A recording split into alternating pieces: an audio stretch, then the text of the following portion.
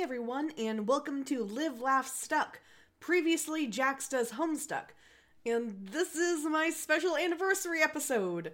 On December 12th at 12 p.m. Central Time, I uploaded the first episode of Jaxta's Homestuck. Well, that's not quite true. I've mentioned this a few times, but it only makes sense to go back and look at the history of the podcast on its special anniversary episode. Heads up, this is going to be very self-indulgent and me doing a lot of talking about myself and how I got to where I am today.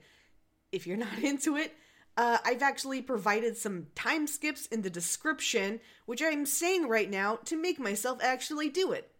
So feel free to skip ahead to where I talk about the listener survey and other stuff that's slightly less focused on me, as less focused as it can be since this is my podcast and I'm the sole host.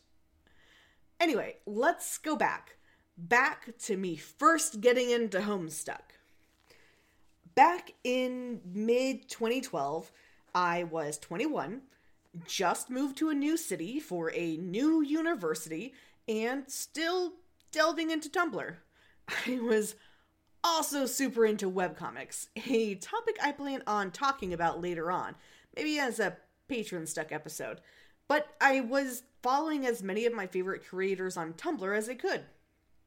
One notable creator was Jeff Jocks, whose name I don't know if I'm pronouncing correctly, and whose webcomic, Questionable Content, was and still is in my top 3 favorite webcomics ever. One day I was scrolling through Tumblr when I noticed he posted a picture of a character with ridiculous anime shades.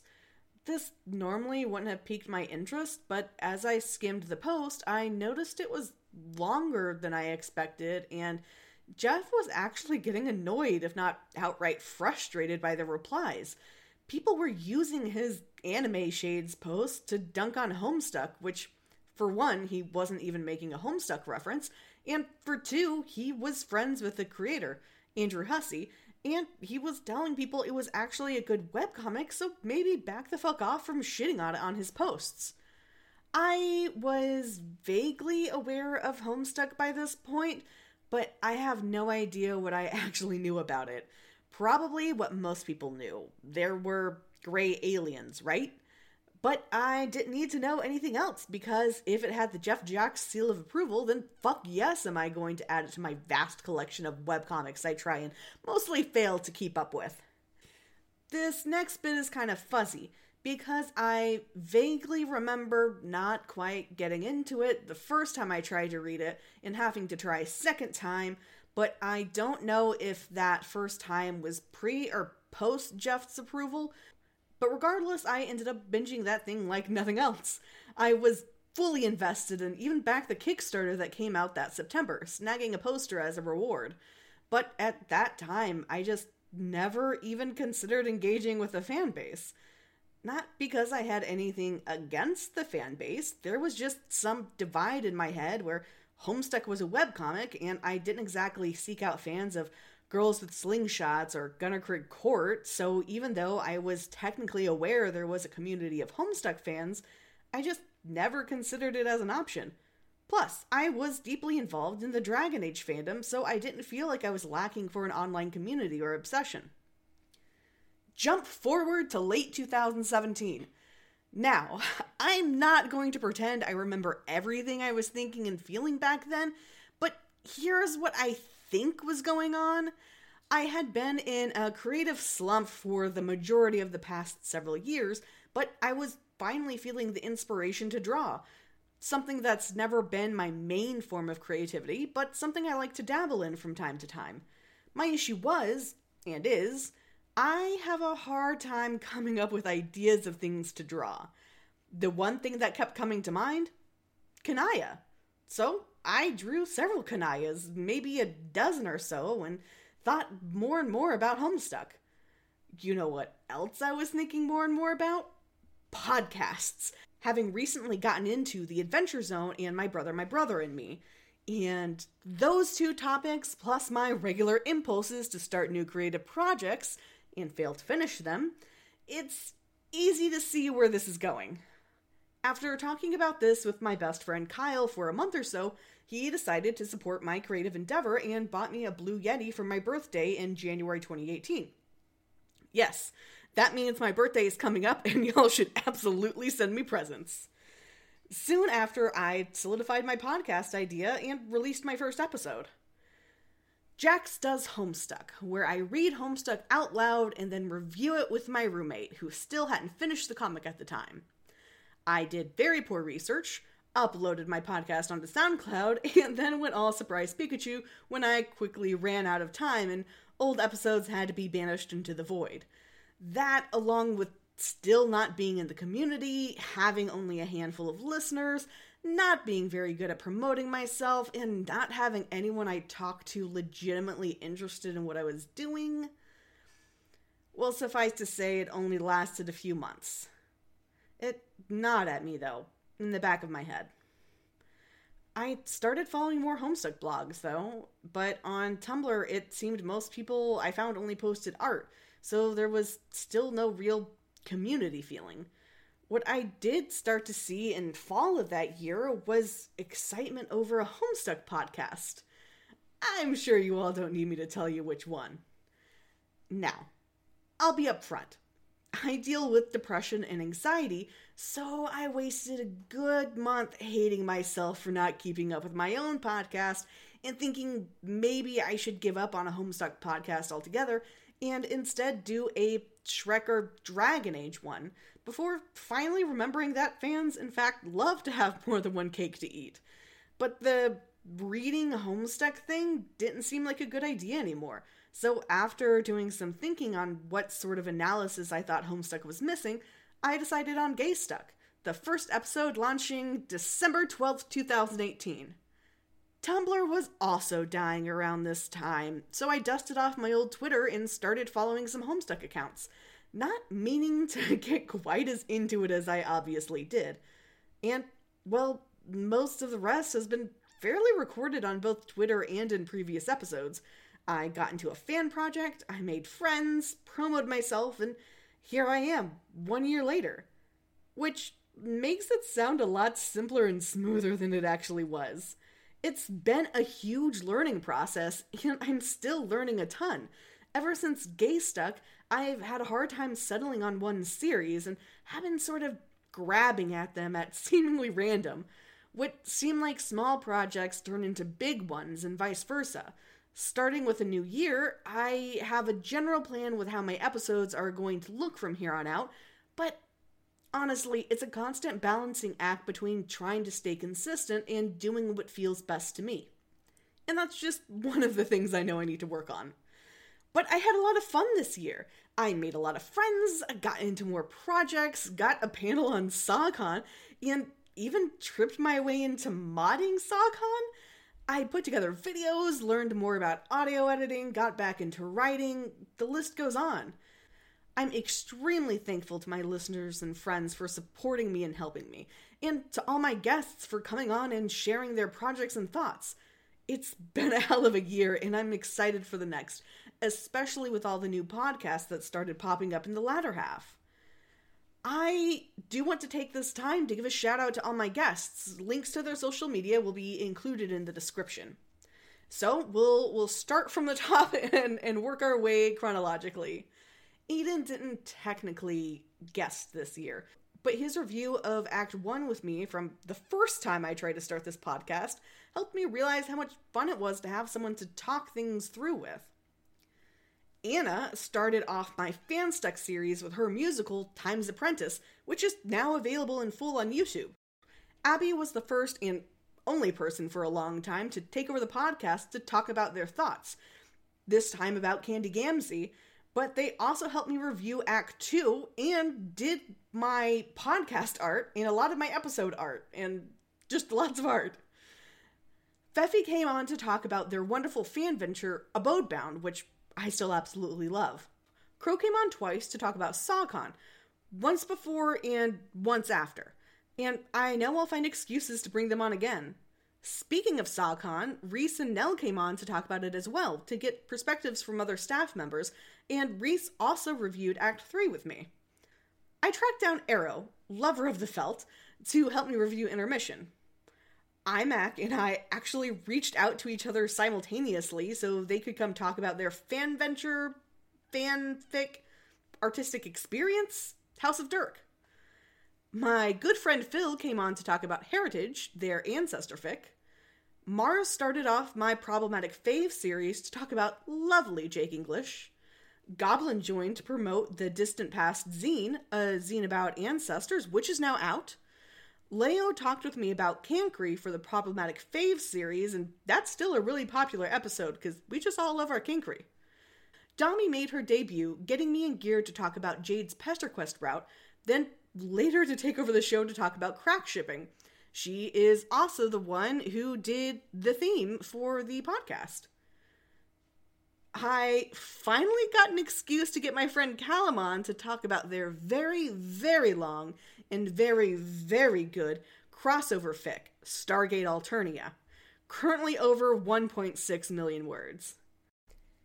DJ joined me to talk about the wonderful Z-Boys of Friendsim, Zebra and Zabidi. And finally, Kara was the last new guest of the year when she came on to talk about her fan venture, Death Shift. I appreciate all of my guests for sharing their passions and making my podcast what it is today. Just think, I had never planned on having guests on, and my first Fanstuck episode wasn't until mid-April. And thinking of alternate timelines, around the end of Gaystuck, I had no idea what I was going to do next, especially since Girlstuck ended up taking less time than I thought, and I have wondered if I should hang it up and leave it there, a 3-month-long podcast and no more. I'm glad I didn't.